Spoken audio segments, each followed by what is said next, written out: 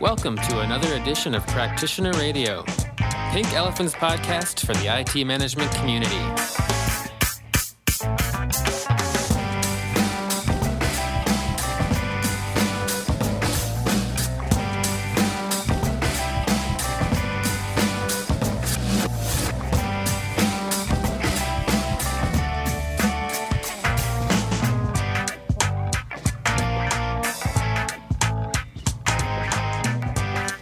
Hey, good morning, good afternoon, good evening, and all the ships at sea.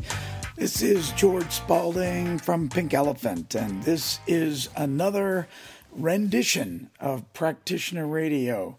Practitioner Radio number 72. Woo! With me today is my partner in crime, my friend Troy Dumoulin. Troy, say hello. Hey, George. It's been a long time since we did this Practitioner Radio thing. Practitioner 72, Troy. I'm feeling old. With us today, to add a little maturity to the group, we have Matt Craig. Matt is with BNY Mellon, which is a bank, I believe, in New York. And Matt told me his title. He's with the Office of the CIO, but he told me his title, and after I didn't understand it, I asked him to explain it himself. So, Matt, if you would introduce yourself, tell us a little bit about what you do at BNY Mellon. Sure. Thanks very much, George. And hi, George and Troy.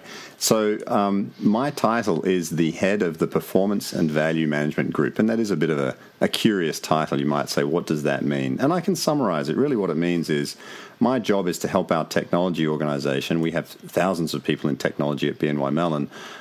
It's to help the technology organization understand and create more value for our business and for our clients by looking into how well we perform and really looking at the different ways that we perform, different perspectives on performance, so that we can drive continual improvement and increase our value. Okay. And indeed, business value is one of the big pushes that we're experiencing and have been really for years. But truthfully, if we're honest, Troy and I are honest at least, we were talking about business value back in 2011 and 2012, and we would say, you got to do business value. That's what we need. We need more business value from IT. And then somebody would have the temerity to ask, how do I do that? And we didn't have great answers. I mean, we talked about services, and we talked a lot about services being a means of delivering value, but in the end, it felt a little smoke and mirrors. It wasn't as concrete as we wanted. Yeah, it's really lean that's really kind of focused us on the definition of value, and that's been a big help that lean's brought to the industry. Yeah. So, go ahead, George. Go ahead. No, well, I was going to chip in maybe with a thought, if you don't mind, which is, this concept of value has been around for a long, long time. I mean, you could say all businesses are predicated on delivering value to their customers, but clarifying what that exactly means, as you say, is not it's an easy thing to understand, but it's not such an easy thing to influence or to describe in clear detail. It really depends, again, on your context. So go ahead. Well, it's not just describing it. If you can describe it, then your next challenge is, even if you described it well and clearly and definitively, you still have the real challenge, which is, how do I get there? How do I do? What do I do? Yeah. And who defines value in this case anyway? So it's this whole voice of customer, critical to quality conversations where lean brings us to that kind of point of clarity. And so while we're on this lean conversation, so a lot of the push at Pink over the last, it's been the last couple of years, and it's really taken off in the last 12 months, since last summer, it has been not just lean, but actually the combination of ITSM and building on top of that with lean, building on top of that with agile and agile methodologies and principles, both for development and for project management, and then kind of capping the whole thing with DevOps. And all of those certainly involve organizational change, at least as we've experienced it and as we've seen it. So, but I tend to think that our focus, my focus certainly, and I think Troy's a little bit, has been on the frameworks. And my understanding, Matt, is that while the frameworks are nice, your focus is somewhere else. Yeah, I mean, I'll admit to being a framework fan myself, but I guess my focus has always been on what can we do to help our people be successful, right? And you can take that as well in different contexts. You can, one of the things I actually like, there's a book I like, I think it's White Space Revisited by Gary Rumler.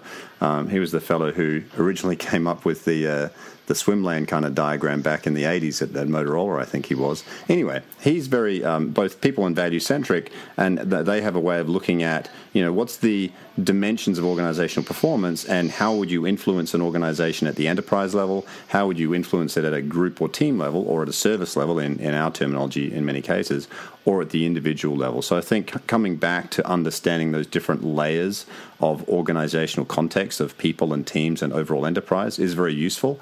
But in terms of frameworks, so that's just kind of a simple model out of that book, but in terms of frameworks, one of the things that we've actually used for a number of years at BNY Mellon is actually a capability framework. And we've used it, it's called the IT Capability Maturity Framework. And it was developed and is sort of hosted by a university-based group out of Ireland.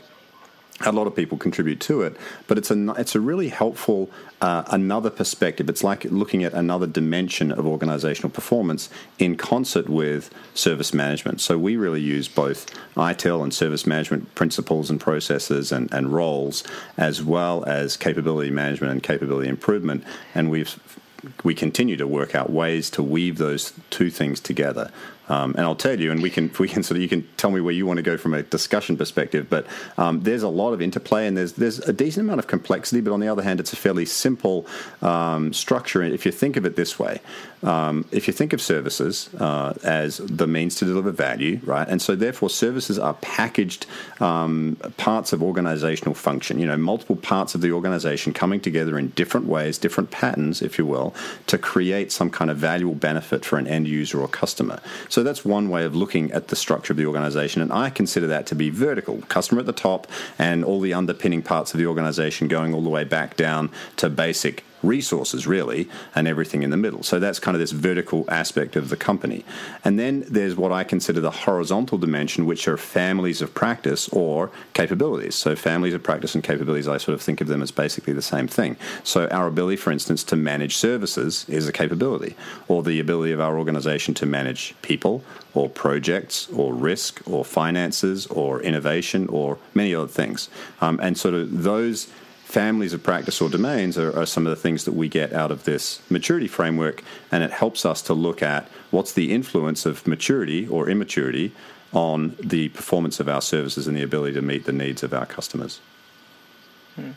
So Matt and I first kind of intersected on this conversation. We were discussing what we've talked about previously on other practitioner radios, what I'd like to try to describe as the three architectures of a service organization. And it's really about this whole, how do we move from a technical orientation to a service orientation? And I'll link to this in the show notes so people can kind of look that up. But I've found a way to articulate that this value capability is delivered via three architectures.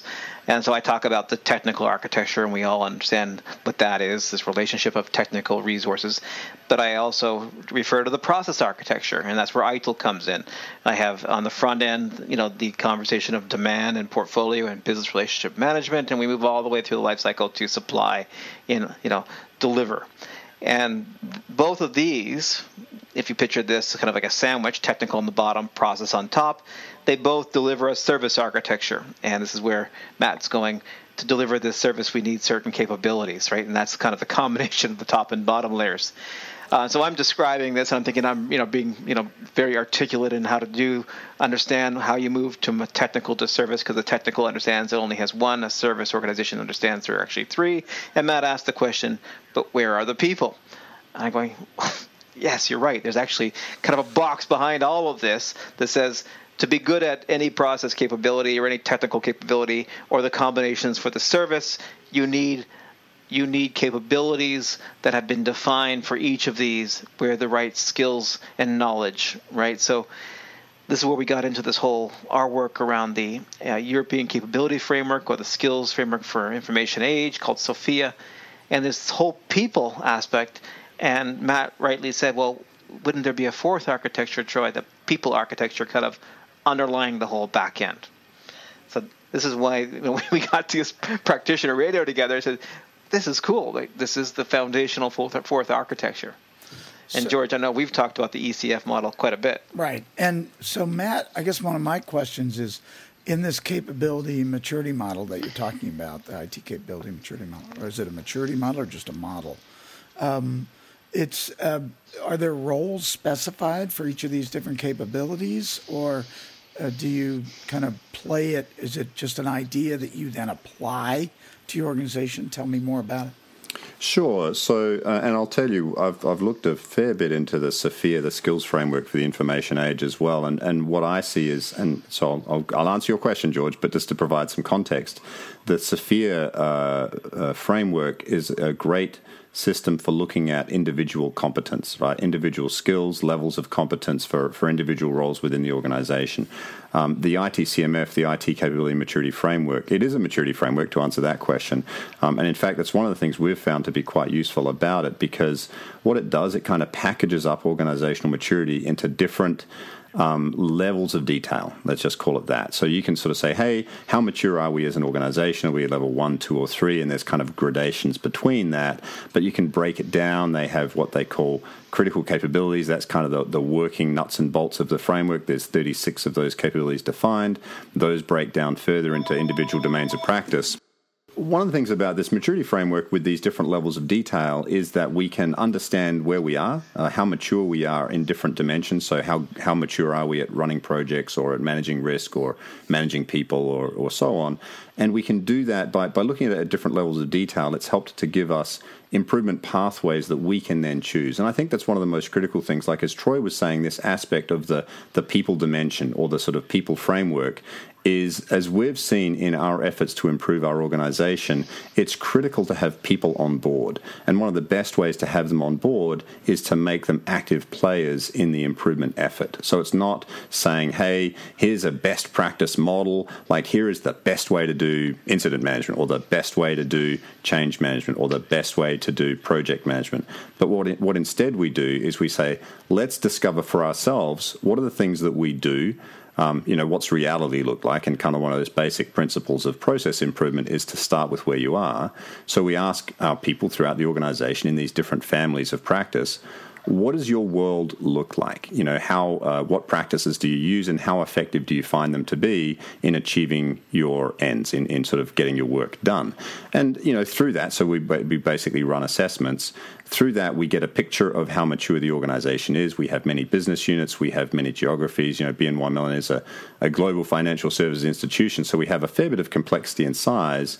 And so through running assessments and getting insight, we're then able to feed that insight back to our different teams of people, either per service or per capability family, and illustrate, here's what we look like, and here are some pathways towards becoming more mature and effective. So that's a really good thing. But, to your question, George, about are the skills and roles articulated? Not to a great extent within this particular capability framework, because capabilities are sort of seen as, if you will, organizational assets, like how effective is the organization at supporting the practice of good, again, project management or whatever. And then we can apply skills. Go ahead. Yeah, so this is where we still need to use like a framework like the ECF, the SOPHIA model, because you could outline the capability, what must I be good at? That's what capability is, something I have to be good at. But then I have to ask myself, what do people need to be able to do in order to be able to fulfill being good at that capability? And so that's where we have to layer in what are the specific knowledge areas, the things I have to know based on acquired knowledge, and what skills, which are kind of unique individual traits, what's the combination of that for a change manager, right? Or an architect, or if someone who's in information security. We would predefine the knowledge and skills required to be successful, because how many times have we heard, well, you've asked me to do this now capability that you've defined as good, but do I have the right skills and knowledge to be able to be successful? So that piece is missing a lot of times from organizational transformation. Yep. Predetermining that persona, quote unquote, or role that needs to be in this position to be successful. Yeah, and the other thing I would say about that, Troy, as well, is one of the things we've been trying to foster is sort of, if you will, both internal and external facing, but very much internal communities of practice around these different roles or capabilities, so that individuals, across the company can support one another in this evolution or maturity of practice, whether it's enterprise architecture or service management. And by having those people work together, they can help each other discover what are some of the good things to be implemented, what are some of the good practices and processes, so they can, we find that community approach helps people learn and also keeps them engaged. I think there's really three voices. Can I just explore this a little bit more, George, before you drop us? Okay, Troy, go ahead. All right. So to know what does the person need to be, this is actually a few different perspectives. There's the community, right? That's kind of a self-managing team, perhaps a cross-functional team, a DevOps/Agile team, and they collectively maybe have this sense. So there's that mutual discovery. There's maybe an exemplar, someone in the organization that, quote unquote, is the persona of perfection for that role. Can I capture some of the knowledge and skills that person has? There's the manager, who has a very different role in these cross-functional teams, because he's no longer managing the direct work of the team member that's in one of them, but he is ensuring that the team has the right skills and competencies to be effective on these self-managing teams. And then there's that external reference like ECF or Sophia. So pull all of these together, and I think you've got an answer. How do we define what that right mix is for that persona or role? Right. Makes sense? Okay, I'm interrupting now. I'm interjecting. Okay, there's two things that Matt said like 5 minutes ago that I really need some clarification on. One is, you said you do assessments against, I'm assuming, the maturity framework, and then you report the results of those assessments to the various organizations within your enterprise. And I'm interested to do they like that? Do they like getting those assessments? Do they consider that helpful? I could easily see some people who we would call forward thinking saying, wow, what a great assessment. This is perfect. Thanks so much. And I could see other people just blowing it off saying, hey, leave me alone. I'll do my own thing. Explain how that works a little bit, would you please? Yeah, it's a great question, George. And I would say, in summary, the reception of the assessments is positive. And the reason for that is it's generally an aggregate reflection of what people are experiencing anyway. So I think one of the benefits for us is we run our own assessments internally, so we're not dependent on an external consultancy to run them, which is helpful because we can engage in dialogue as we run the assessments to get a sense of again, business context. I'll talk to some of the enterprise business leaders and others around their expectations of IT performance and around which capabilities do they believe are important for us to work on, those kinds of things. And so, the overall reception is quite positive. People appreciate seeing this aggregate picture of what is the opinion of what's our current maturity look like, how important different capabilities considered to be for performance, as well as, what do we see as our aspirational future state? What are the different aspects of capability that many people within the organization would like us to improve. So that sense of focus is helpful. And also we get a lot of comments. The assessment is both sort of a survey as well as a series of interviews.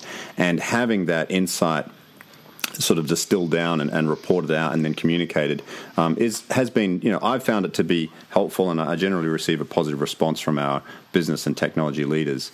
And it gives the teams responsible for those domains something practical to latch onto and then continue their own investigation, their own, if you will, engagement with other people. I mean, one of the other things I think is really important about this context of capabilities is none of them stand alone.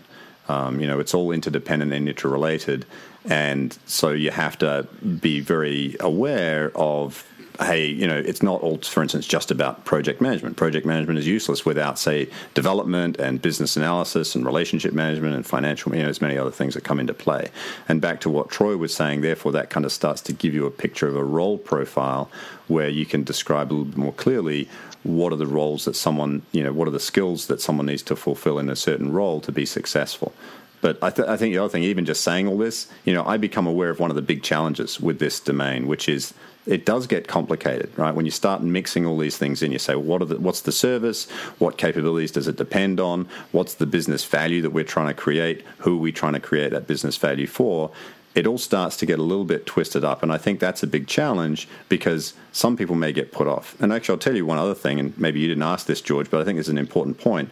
When you look at capabilities, some of them are very obvious. Things like, for instance, project management has a natural role associated with it of the project manager. So saying, hey, we need to improve our organizational capability of project management, and we have a natural group of people who should lead that improvement, which is our group of project managers, that makes sense. But when you talk about some other capabilities, things that I tend to call enabling capabilities, such as knowledge management or maybe innovation management, those things are less obviously connected to a specific role, but they're things that we all do. And so choosing ways to improve the ability for the enterprise to manage its knowledge assets is less easy, because the ownership can be more challenging, and the application of skills, who needs to be good at managing knowledge assets? All of us. That can be challenging as well. And there's also an ongoing aspect to knowledge management, which is knowledge has a shelf life. Right. And then, management involves actually getting rid of some of the knowledge, that kind of discussion as well. Sure. Okay, one last question, then I'm kind of going to turn this over to you guys because you're the smart people. You talked about communities, and I heard it, and it sounded like a group of people who, and you said, I even think that they get together and that they support each other and things like that. I need to know how that works. How does that look? So how it works, and this is still an evolving thing for us, and we have some communities that are very strong and vibrant and have a lot of interaction, and others that we would like to and don't. They're very much, in many cases, they're, if you will, sort of volunteer participation, and they truly are communities of domains of practice. So things like, as I said, my example about knowledge management, that's maybe a little bit more of a difficult community for people to come to. The way it works, on the ground, if you will, is we use an internal social media kind of platform for people to host discussions, to post documents, blogs, content, those kinds of things. But really that online aspect is just a part of the domain of ownership of a group who's responsible for that capability in the organization. So we have capability improvement leaders as a service, actually, to improve the organizational capability in these different dimensions, and it's their responsibility to foster these communities. And those that do it well, and we have quite a number that do it well, are very effective at engaging hundreds of individuals across the organization to help both, what did Troy say earlier, not advocate, to evangelize, right? To evangelize these different dimensions of work, these different practice domains, and saying, here's what we're doing, here's where we're going, here's how we're trying to improve. But it's very much an open forum for collaboration so that we can both address what are our needs? And I think it was another point I wanted to make earlier, and I don't think I made it very clearly, which is we can reduce the impact of all of this complexity, dozens of capabilities, dozens of skills, many things like that, by always coming back to ask the question, what's the outcome that we're striving for? So that sense of purposefulness. If we are very clear on our purpose, whether that's to create some very beneficial result for a customer or client, or meet some other need, or maybe mitigate or reduce some problem, whatever it is, if we have a unifying sense of purpose, I have found that helps us a whole lot in not eliminating the complexity, but in integrating the complexity, in sort of coordinating in a way that helps us to be successful in kind of moving forward to try and continue to drive improvement. I don't know about you, Troy, but I feel like I'm a junior in college and I'm still kind of in my gray sweatshirt and eating stupid stuff. And he's in grad school and he's the teaching assistant about to become the professor. I told you this guy was smart. I just think it feels like you're advanced, you're far ahead of other places that I've been, certainly. So that's the thing that's surprising me. And you're talking about it's like it's normal and everyday stuff. Well, I think... Kind of break it. Sorry, I was going to say, Troy, just one thing about... I must say, sometimes at work, I'll get challenged and people say, Matt, you're a little too far ahead of where we are, and, bring it back a bit. But I'll tell you what I often come back with is, I guess that point I just made about being purposeful, right? If we're clear on our purpose, then we can figure out how to work together. And that kind of ties in with some of the stuff Troy was saying earlier around lean and agile, which is this cohesive teamwork, openness and transparency and trust and being people-centric it takes us on this journey. So if we can sort of see not the end of the journey, it's always a journey, but if we can see the distance a bit more clearly, we can work together to get there. And then it doesn't really matter so much, individual technical competence or understanding or knowledge, if we have an environment where we're agreeing to work together to make things better than they are. So I'd like to think about it just in these practical sense. This is a lean concept as well, right? This concept of standard work. You can't really improve what you haven't defined as good. Or until you've defined what good looks like, you don't know if you're there or not, or how far you need to go. Is there a gap? So in essence, for any capability, something we must be good at in order to deliver value, we have to understand what that capability looks like, how it delivers value.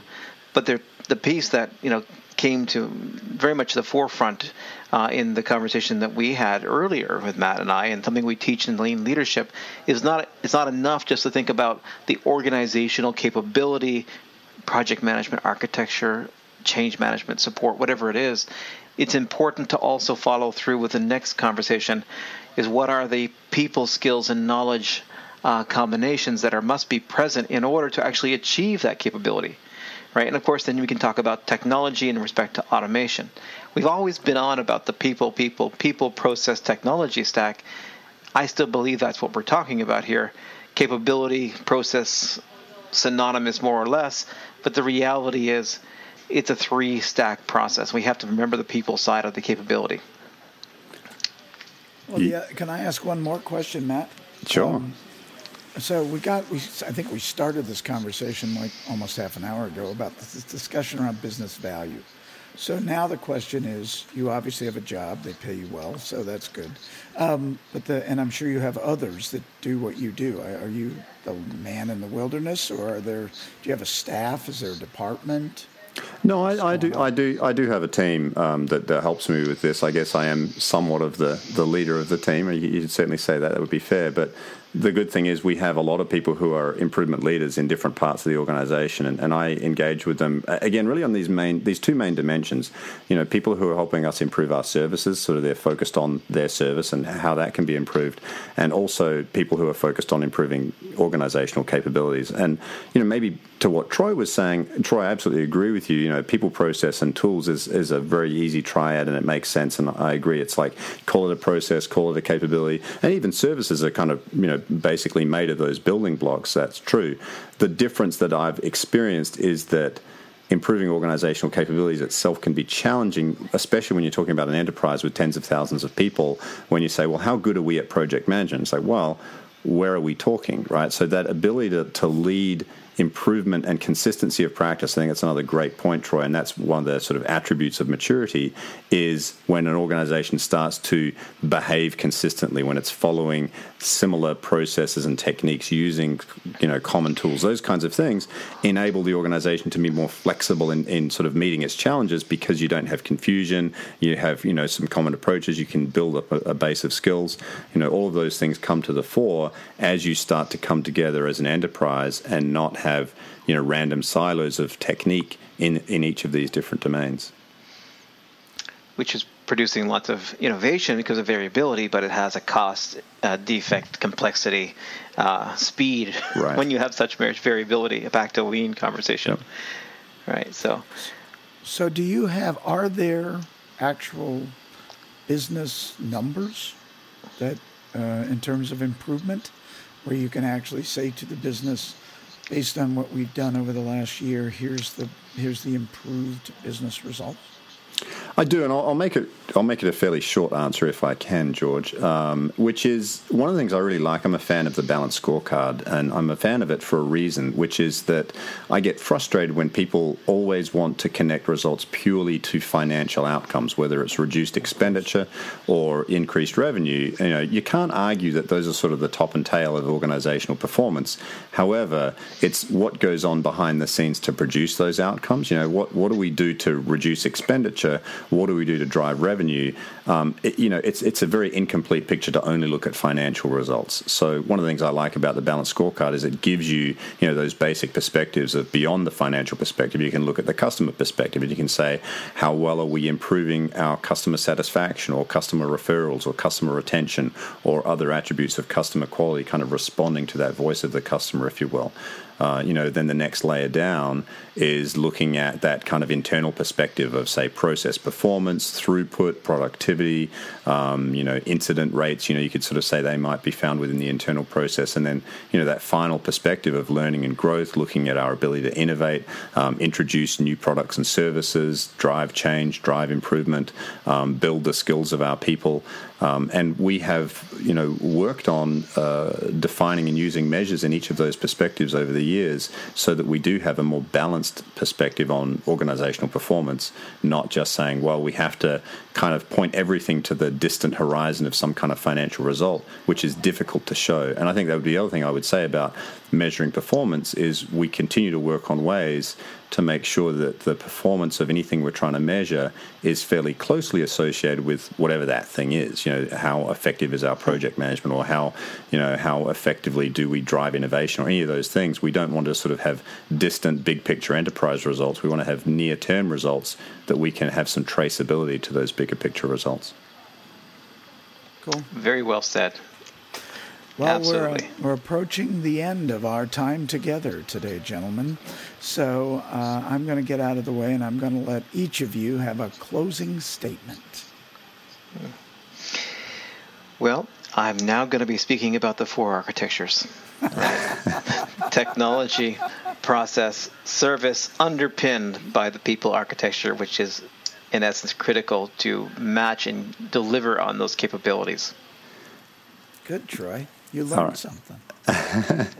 And I guess I will say, maybe it's my burden, but there's a lot more complexity beyond even those 4 architectures. But you've got to keep it simple for everyone who's involved, and I think that's so important. Is keep it simple, be very purposeful, right? If we can just focus on that, what's the outcome we're all striving towards? And one thing we didn't mention, but maybe worth people thinking about, is how effective are we at driving change in our organization? How effective are we at getting people on board and leading? And inspiring change so that everyone is sort of paddling together and not just individual heroics.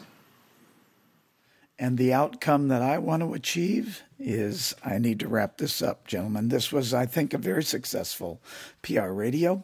Thank you very much, Matt Craig. You are obviously one of the smart people, and that's saying something when Troy's on the call as well. So thank you, Troy. Thank you, Matt, and thanks everyone for listening. This has been PR Radio from Pink Elephant, number 72.